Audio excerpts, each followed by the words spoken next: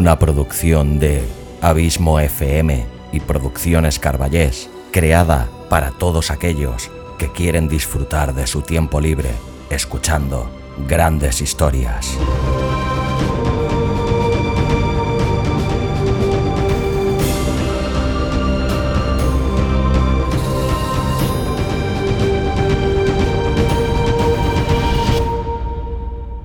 Audiolibros y relatos. Un podcast literalmente literario.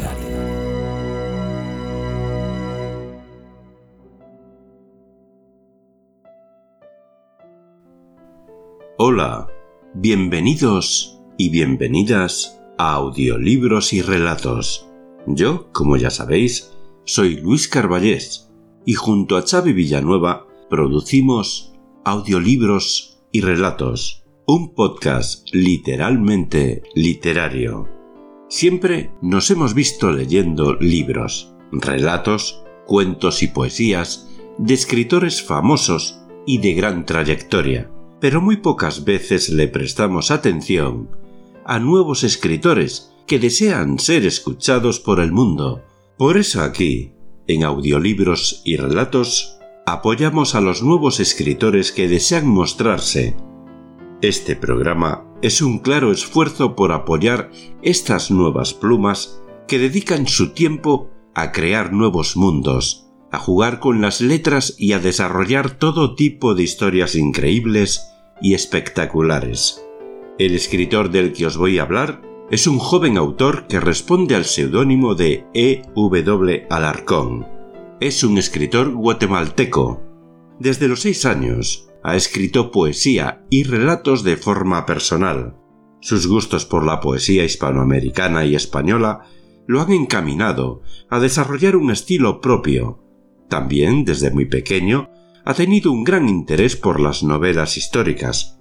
Su inspiración siempre han sido grandes escritores como Edgar Allan Poe, José Milla y Vidaurre y Arthur Conan Doyle. Alarcón prefiere los relatos y las novelas cortas de no ficción. Su inspiración se ha desarrollado por los relatos contados por sus conocidos. Por otro lado, este anónimo escritor ha tenido una estrecha relación con la escritura técnica, redactando ensayos y textos académicos.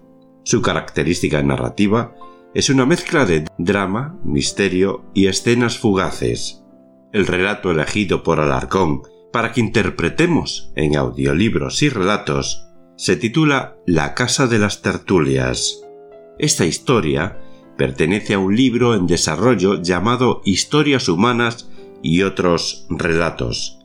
Esta historia trata sobre una familia de apellido Ceballos, de la cual su hogar es protagonista de las más interesantes conversaciones o tertulias amenas orquestadas por prestigiosos pensadores, escritores, abogados y toda la faena intelectual del pequeño pueblo de Morales.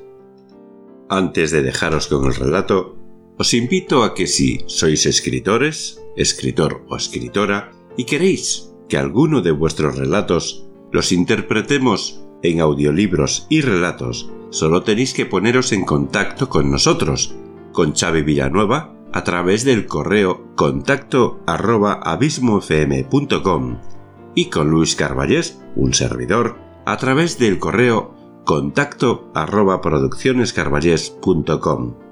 Ahora sí, amigos míos, os dejo con La casa de las tertulias, de E.W.Alarcón. Hasta el próximo programa. Me, but also you. The Pharaoh fast-forwards his favorite foreign film, Powder Donut.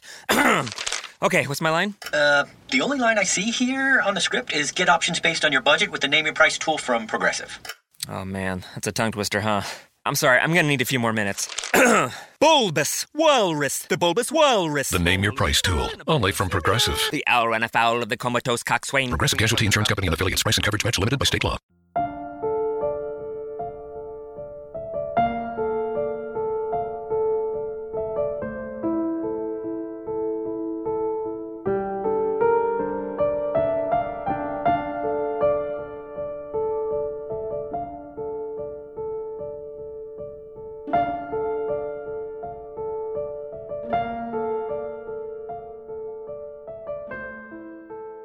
La casa de la familia Ceballos era todas las noches hogar de las más amenas tertulias del entonces pequeño pueblo de Morales. Vivían cerca de la capilla y su casa se distinguía del resto por su construcción, que difería de las construcciones con estilo norteamericano tan comunes en aquellos lugares. Los Ceballos se habían radicado allí desde hacía 10 años y era una familia pequeña, comparada con las numerosas familias moralenses. La casa era de 2 pisos de moderno y atractivo diseño adelantado, o quizá atrasado a aquella época. Estaba rodeada por un muro de piedras en la parte trasera de la casa y por un tapial más sencillo en la parte frontal. La puerta de la entrada era custodiada por un guardia. Al entrar se llegaba inmediatamente a una gran sala de forma hexagonal en el primer nivel, la cual tenía cubierta por paredes únicamente los 3 lados del frente donde se encontraba la puerta principal, y descubiertos los otros 3 que daban al jardín, aunque protegidos por grandes balcones de hierro. Había una escalera de metal que daba al segundo piso y una especie de balcón elevado en uno de los costados de la sala, desde donde podía verse esta al completo desde un sillón de terciopelo rojo. Abajo, en la amplia sala, había un bar bien surtido con los mejores vinos extranjeros y licores nacionales que se podían encontrar en esa parte del nororiente, lejana, calurosa. Los otros 3 lados de la sala, que daban al poniente, únicamente estaban cubiertos por 3 columnas y los enormes balcones de hierro adornados por unas ricas cortinas de seda que se cerraban o abrían según la necesidad. Había allí algunas mesas que adornaban los juegos de sofás y butacas de cuero. Junto al bar estaba la biblioteca familiar, que era bastante grande, con los mejores volúmenes de literatura y poesía hispanoamericana y extranjera, tanto en castellano como en inglés. Allí se leía Rubén Darío, García Lorca, Borges, Pepe Batrés, El Quijote de Cervantes, poemas de Francisco de Quevedo, Bécquer, Sor Juana Inés de la Cruz, entre otros, por las personas de habla hispana. Tampoco faltaba uno que otro norteamericano leyendo a Poe, Dickens, Shakespeare, Anne Radcliffe y Oscar Wilde. Aquella casa era lugar de encuentro para escritores, profesores, abogados, maestros, músicos y demás personas cultas que visitaban el lugar por diversas razones. Alumbrada con lámparas eléctricas cada noche, se llevaban a cabo tertulias, saraos y reuniones sociales organizadas por los señores de la casa y en algunas ocasiones por allegados de estos cuando se arrendaba aquel salón para fiestas entre otros. Allí se leía, se escuchaba música y se bebía lo mejor posible. Era un salón social donde concurrían las personas de la alta sociedad moralense para eventos y graduaciones de los colegios americanos. Había café traído de Colombia, sidras españolas, vino californiano y los mejores tés ingleses. Aquella casa era conocida popularmente como la Casa de las Tertulias, y se le describía como una especie de club para escritores, profesores, políticos, comerciantes y militares que noche a noche concurrían para recrear y algunos socializar con los anfitriones de aquella casa, en especial con la señorita Sofía, hija del señor Ceballos, una de las damas más simpáticas de aquel pueblo, y con don Antonio, padre del señor Ceballos y terrateniente, con plantaciones de azúcar en Escuintla. Esa noche la reunión era muy amena.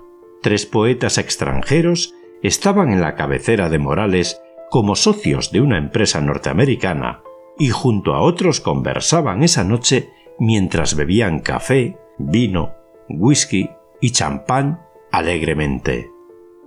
La gran sala estaba alumbrada por un enorme candelabro de cristal que colgaba sobre el techo y que, a propósito, no alumbraba del todo para dar ese estilo oscuro y elegante que tanto gustaba a los anfitriones.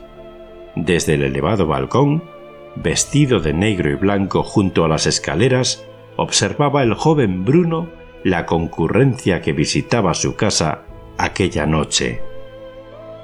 Era el hijo menor de los Ceballos y heredero de la fortuna familiar, bien instruido y locuaz, mas, sin embargo, había estado taciturno los últimos días de aquel mes de marzo.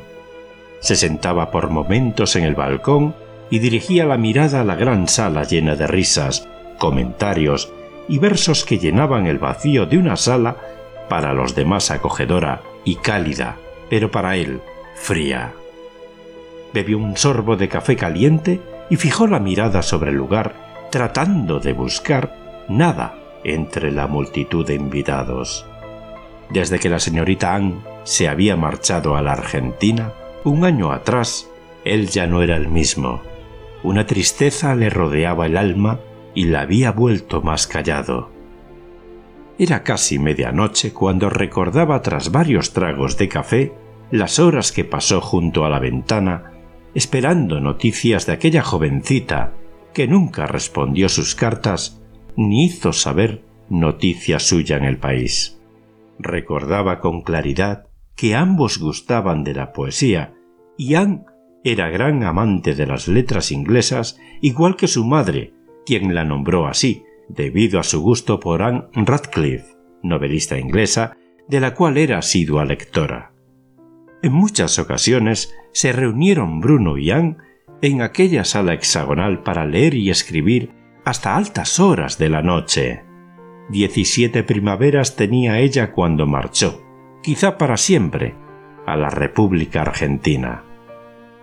Era una joven preciosa, inteligente y apacible, de esas cuya diferencia y opinión hace notar y que él todavía recordaba a cada instante. Aún veía su rostro perfectamente, facción por facción, dibujándose en los muebles de aquella casa.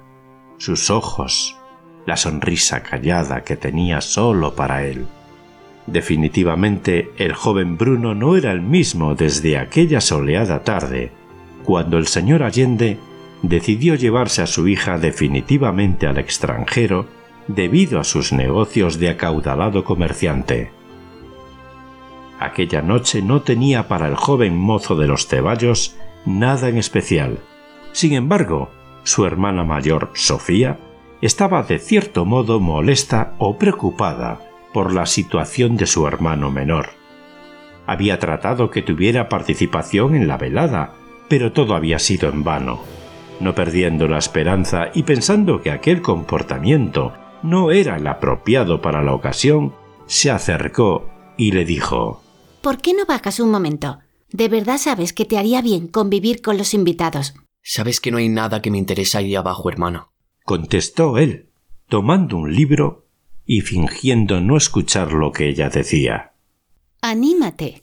Esta noche hay 3 importantes escritores con los que deberías socializar, puesto que papá no está y es obligación de la casa mostrar simpatía con los invitados. Tal vez puedan sugerirte un buen libro, o por lo menos quieran tomar una copa o un café. No es común, dijo ella, después de una pausa, que un miembro de la familia más conocida del pueblo no conviva con ellos. Si prometes dejar de molestarme por el resto de la velada, bajaría, dijo secamente. Lo prometo. Será solo por esta vez. Baja, saluda a los invitados, conversa un poco. Solo vuelve a ser un poco más como antes. Bajaré, contestó. Daré un rápido paseo y si no encuentro algo interesante, que es lo más seguro, me iré a dormir. Bajó por los primeros peldaños de los escalones y dirigió otra vez la mirada hacia abajo, barriendo toda la hexagonal sala con la vista. Esta vez alguien llamó su atención, quizá por la luz del candelabro, que no alumbraba del todo la sala. Junto al bar, creyó ver una figura que de golpe le pareció conocida. Era una joven muy bella, cabello negro ondulado, vestida de 2 piezas a blanco y negro, que se le hacía familiar. ¿Acaso era la señorita Anne? No lograba notar su rostro por la posición de ésta contra la luz del candelabro y las velas decorativas del bar. Estaba sentada frente a la barra con un librito en la mano que intentaba en vano leer mientras tomaba una copa. Sintiendo imposible la lectura en aquel lugar, puso el libro sobre la barra y se recostó monótonamente. El joven no supo entender si de verdad se trataba de ella o si acaso estaba soñando. Cuanto más se acercaba por la sala saludando sin prestar atención a sus invitados, más le parecía que al mirarla era ella. De pronto el candelabro se apagó. Fue una falla eléctrica. Se escuchó a lo lejos mientras las personas, como si nada sucediera, encendían velas para alumbrar en lo posible aquella sala. Los músicos siguieron tocando Quiet City de Aaron Copland, composición reciente de aquel músico, tocada por una orquesta sin nombre.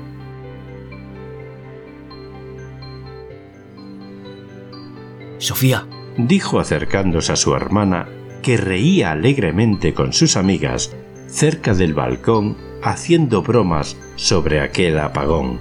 Me alegra que bajaras. ¿Podrías darme un minuto? Dijo ella sin prestarle atención, más que a la alegre charla.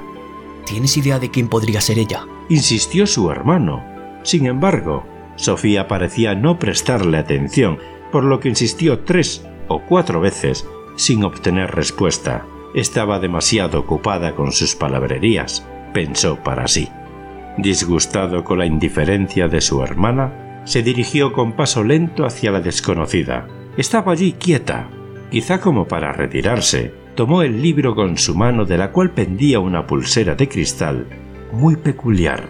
Recordó entonces que tiempo atrás había regalado una pulsera de la misma especie a la señorita Anne. Tenía que ser ella. Quizá había vuelto a la ciudad después de 12 meses de ausencia. Después de pasar a través de los invitados, que le parecían únicamente sombras en su camino que conducía hacia la luz, se acercó hasta la joven, que aun cuando lo tuvo cerca, no advirtió su presencia.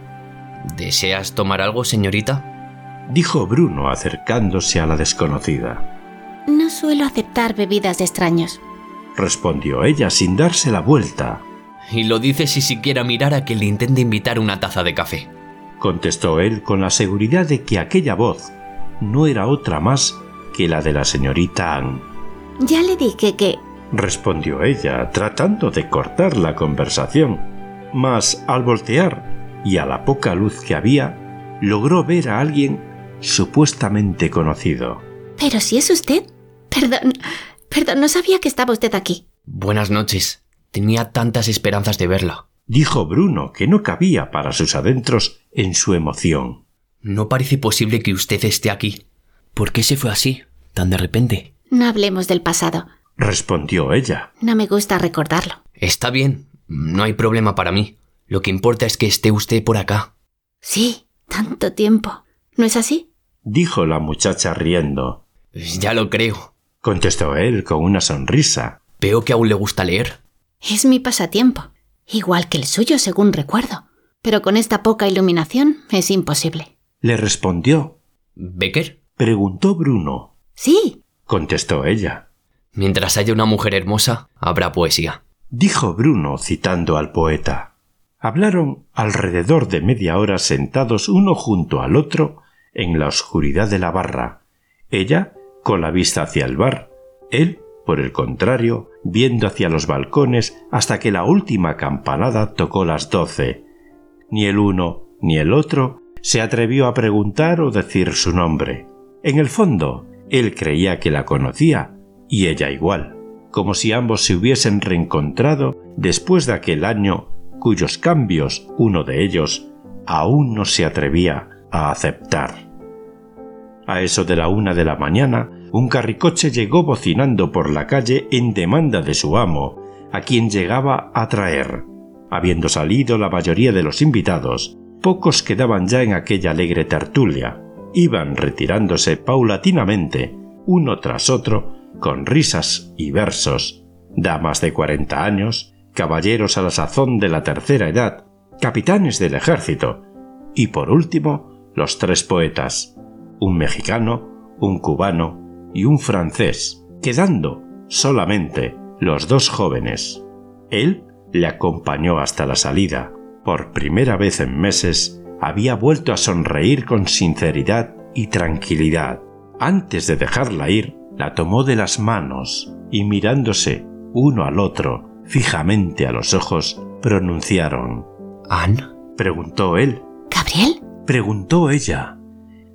A la luz de los faroles de la calle y las luces de los autos que pasaban recogiendo a sus principales, se dieron cuenta de la invisible verdad que oculta quedaba en la oscuridad de la fiesta. Las coincidencias habían logrado encajar pintando sobre el contexto la afirmación de que él se había encontrado nuevamente con la señorita Anne y ella con un conocido de su infancia. Ambos se habían equivocado de persona. Se parece tanto a ella, dijo él, murmurando para sí. Al parecer, cada uno era idéntico a quien el otro buscaba. No obstante, a la luz de los autos podía verse claramente las diferencias físicas que, a pesar de ser mínimas, eran palpables. Como los mellizos imposibles de dos personas cuyo paradero ignoraba tanto uno como el otro. Quizá la casualidad más grande no había sido que ambos se parecieran a aquellos que cada uno buscaba, sino el haberse encontrado y confundido en aquel lugar.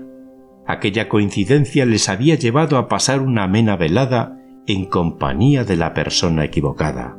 Eran aquellas coincidencias extrañas que suceden a veces, quién sabe por qué, en aquellos páramos. Lo lamento, veo que usted no es quien yo creí, musitó, bajando el rostro. Lo mismo digo, dijo ella, sonrojándose. pero la verdad se le parece mucho. Y no lo digo por su apariencia física, sino por su parecido intelectual con él. Señorita Montesco, ya es hora de que se marche, interrumpió la voz del chófer que entraba a buscar a la joven para llevarla a su residencia. Lo lamento, creí que era otra persona a quien yo he deseado ver, y que se le parece mucho, alcanzó a decirle mientras ella subía al vehículo. Bueno, es hora de que se despida, señorita Montesco, dijo el chófer como si ignorara el resto de la conversación. Igual, fue un gusto, dijo ella. Creo que mientras más se piensa en alguien, más se cree ver en todos lados. Buenas noches. El auto se marchó con la desconocida a bordo, quien no se apartó del cristal para ver a través de la casa, en cuyo portón quedó el joven Bruno inmóvil y pensativo por largo rato, hasta que el vehículo se perdió en la bruma de la madrugada. Las calles frías que giraban, subían y bajaban por los barrios del poblado. Tiempo después, la familia Ceballos se marchó de Morales y aquella hermosa casa de las tertulias, con su sala hexagonal, quedó abandonada. Se supo que fue vendida a una compañía norteamericana. Años después, desde que los Ceballos se fueron, jamás fue habitada otra vez.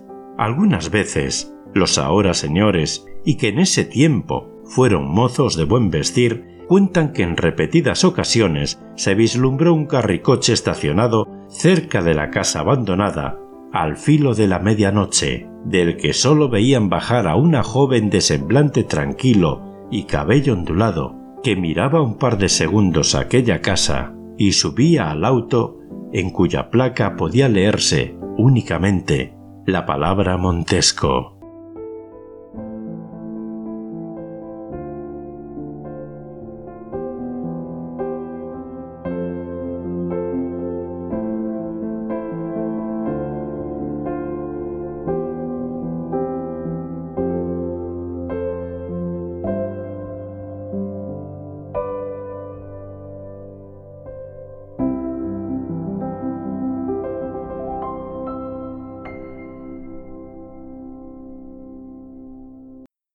Si te ha gustado el relato, ayúdanos compartiéndolo en tus redes sociales. Nos encontrarás tanto en Facebook como en Twitter como Abismo FM y Producciones Carballés, respectivamente.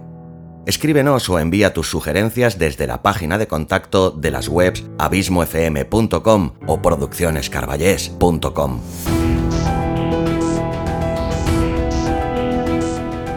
Y si te te ha gustado el podcast, te recomiendo que te suscribas a él sea cual sea la plataforma desde la que nos escuchas. Síguenos también en Spotify. Hasta la semana que viene. Audiolibros y relatos.